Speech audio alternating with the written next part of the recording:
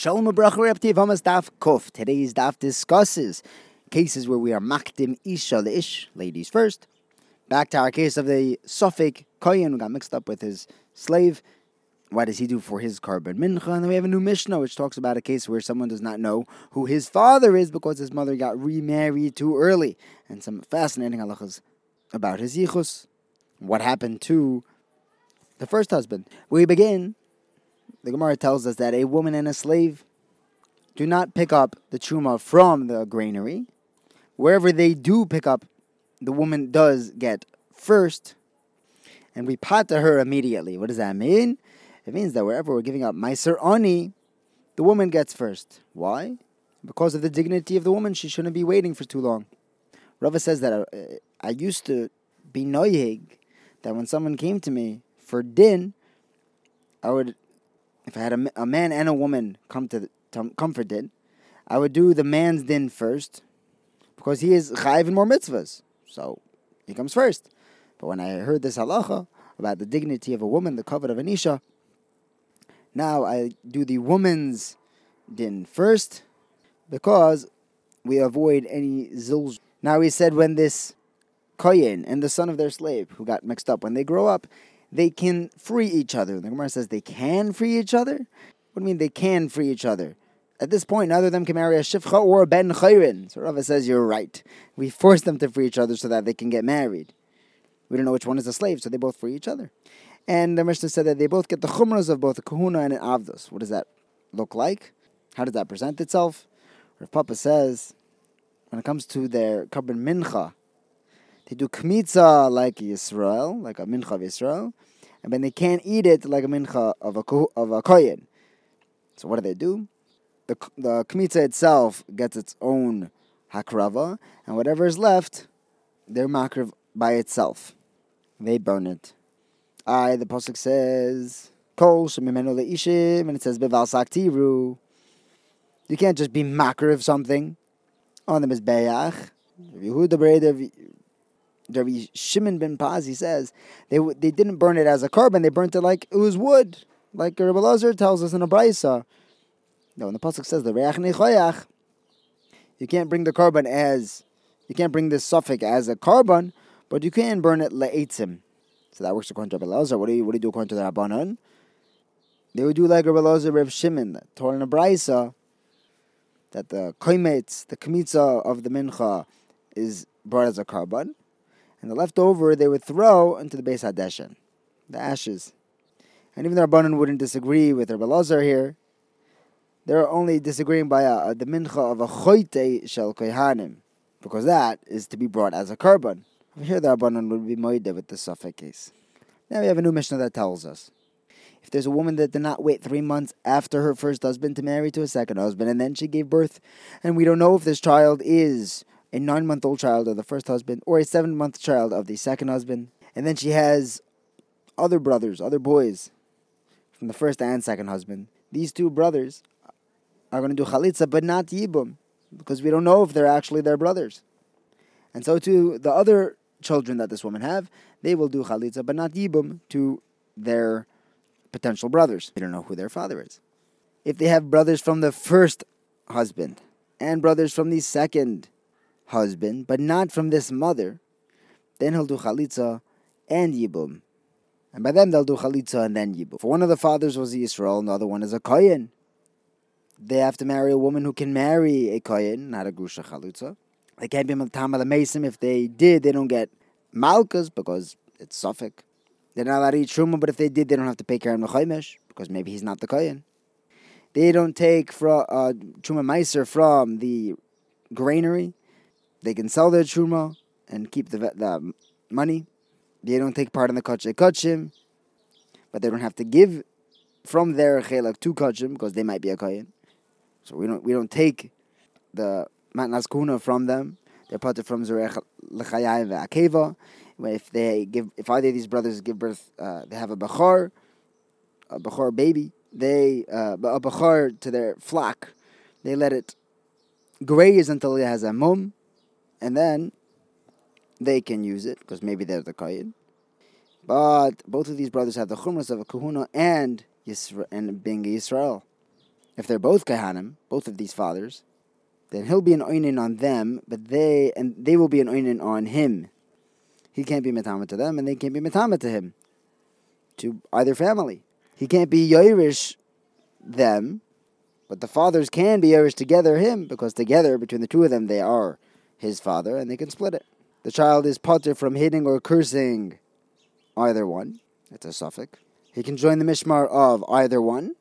He's a part of both of their mishmaros, but he doesn't get a chelek as part of the mishmar unless both of the fathers are in the same mishmar, in which case he can take one chelek.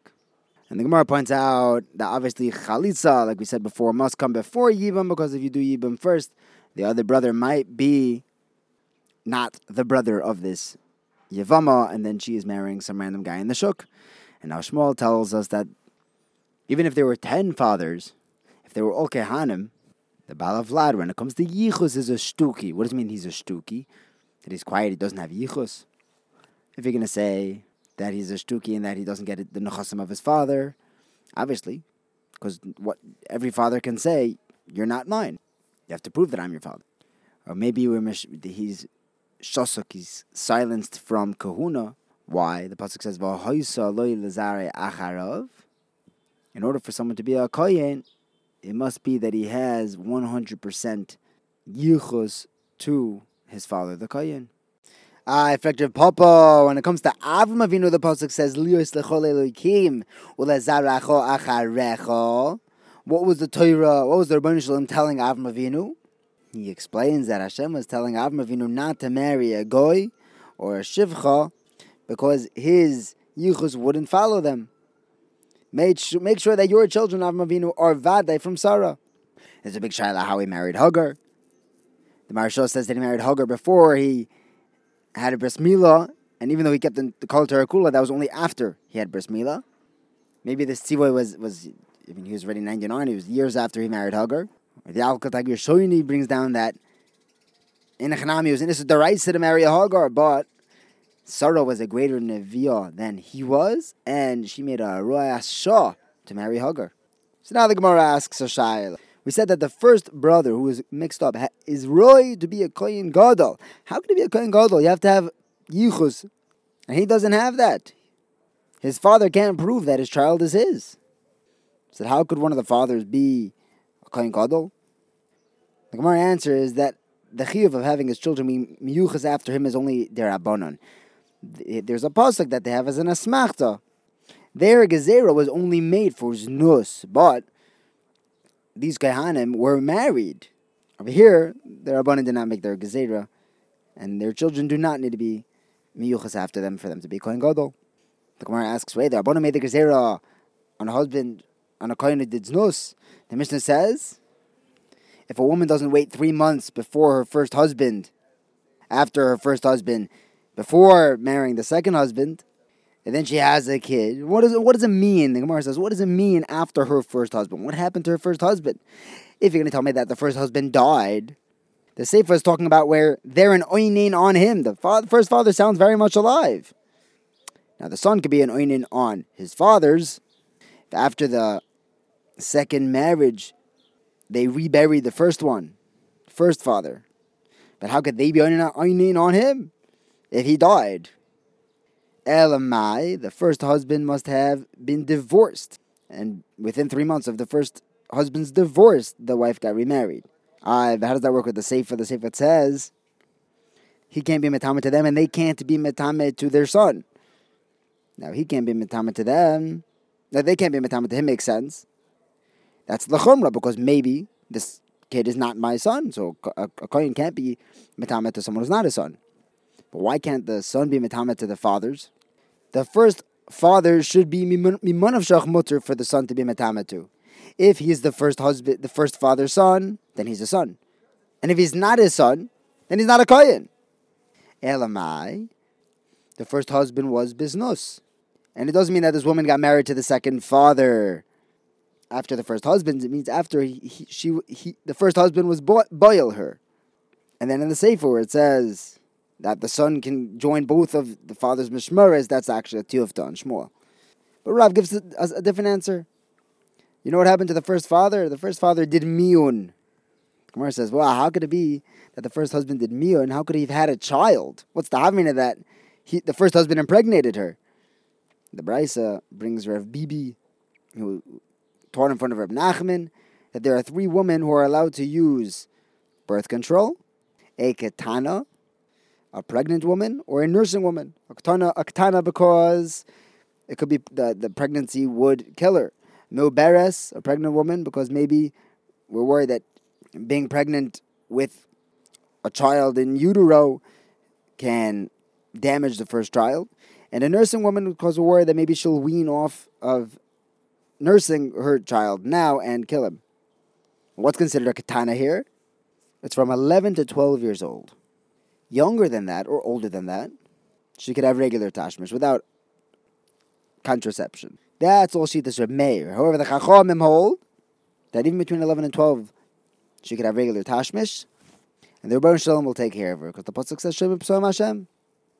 So the Gemara gives a fifth option of what happened to the first husband. It's where the first kedushin was a kedushei ta'us. There was some sort of a stipulation in the first marriage which wasn't fulfilled and nullified it. This is like Shitas Rabbi Yehuda Amar Shmuel, who says Mishum Rabbi Yishmael, that when the pasuk says Vehi lo nispasa, a wife would still be mutter to her husband in a case where a kedushin was a kedusha ta'us. Even if she has a child from that relationship, she could do miyun, and she doesn't need a get. She's not his wife, Bechlal. And if she was mezana, she was like a pnuya that was mezana, and she's mutter. Now we said if both the fathers were kahanim, and a number of other halachas, including if the child hits his father. And we learned in Makkah's Tes Zayin Amar Aleph that if a child hits his father and then hits again, he hits the other father. If he curses one and then goes and curses the other one, if he curses both of them at the same time or hits both of them at the same time, he's chayiv. Rabbi Yehuda, however, says only if he hits or curses simultaneously would he be chayiv. But if he does one after another, he's not chayiv because he has to get a hasra for every time he hits or curses. And since he has 2 different hasras, they're both suffix whether the person that they made a hasra on was actually this kid's father. That's Rabbi Yehuda's shita. We have in a brayso Rabbi Yehuda says that if he hits them both at the same time, he's potter. There are 2 different tanoim who learn Rabbi Yehuda differently.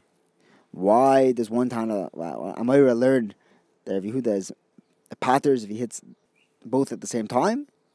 Rabbi Chanina explains he learns it from the pasuk. There's a gzera shava. It says bracha by cursing one's father and chas v'shalom cursing Hashem. Chas v'shalom. Just like there's no shutfus by Hashem, there's no shutfus by the father. If there is a second father in play, then the Yisur D'Oraisa doesn't apply. That's by hitting, and we make a hekesh from hitting to cursing, or cursing to hitting. We said that this child can join in the mishmar of his parents. And the Gemara says, wait, if he's not going to get a chelek of the mishmar, why does he want to join? Well, the Gemara says, well, obviously he wants to join. He wants to do the mitzvah of serving the mitzvah mikdash. Well, the Gemara says, no. We don't say that he can join the mishmar. We force him to join the mishmar. Why are we forcing him to join his father's mishmar? His father's is mishmar. So Rav Acha bar Chanina, Amar Abaye, Amar Asim, Rav Yochanan explain. Because if he wouldn't go, that would show a pagam in the mishpacha, that there's a child, that they don't know who the father is. That's why he's not coming to the mishmar. So we force him to go to both mishmaris. And if both parents are in the same mishmar, we said he does get a chelik of the mishmar. The Gemara asks, what's the difference if his 2 fathers are in different mishmaris, where he can't get a chelik because each mishmar will say, oh no, you're part of the other mishmar. If both parents are in the same mishmar, they could also be doichem from one base av to the next. So Rav Papa explains rather what our Mishnah is telling us is that if both his fathers are in the same mishmar and in the same base av, then he's vaday a part of this base av, and then he could take a chelik. Hadron aloch noisin al ha noise, which began telling us that one is allowed to marry the daughter of a woman who's ma'anis from her fata or her mother, but not to a nesua. Rav Yehuda argued with the Tanakam and said that it's also for one to be with his father's oinus and mafata. Thank you for learning with me. Have a wonderful day.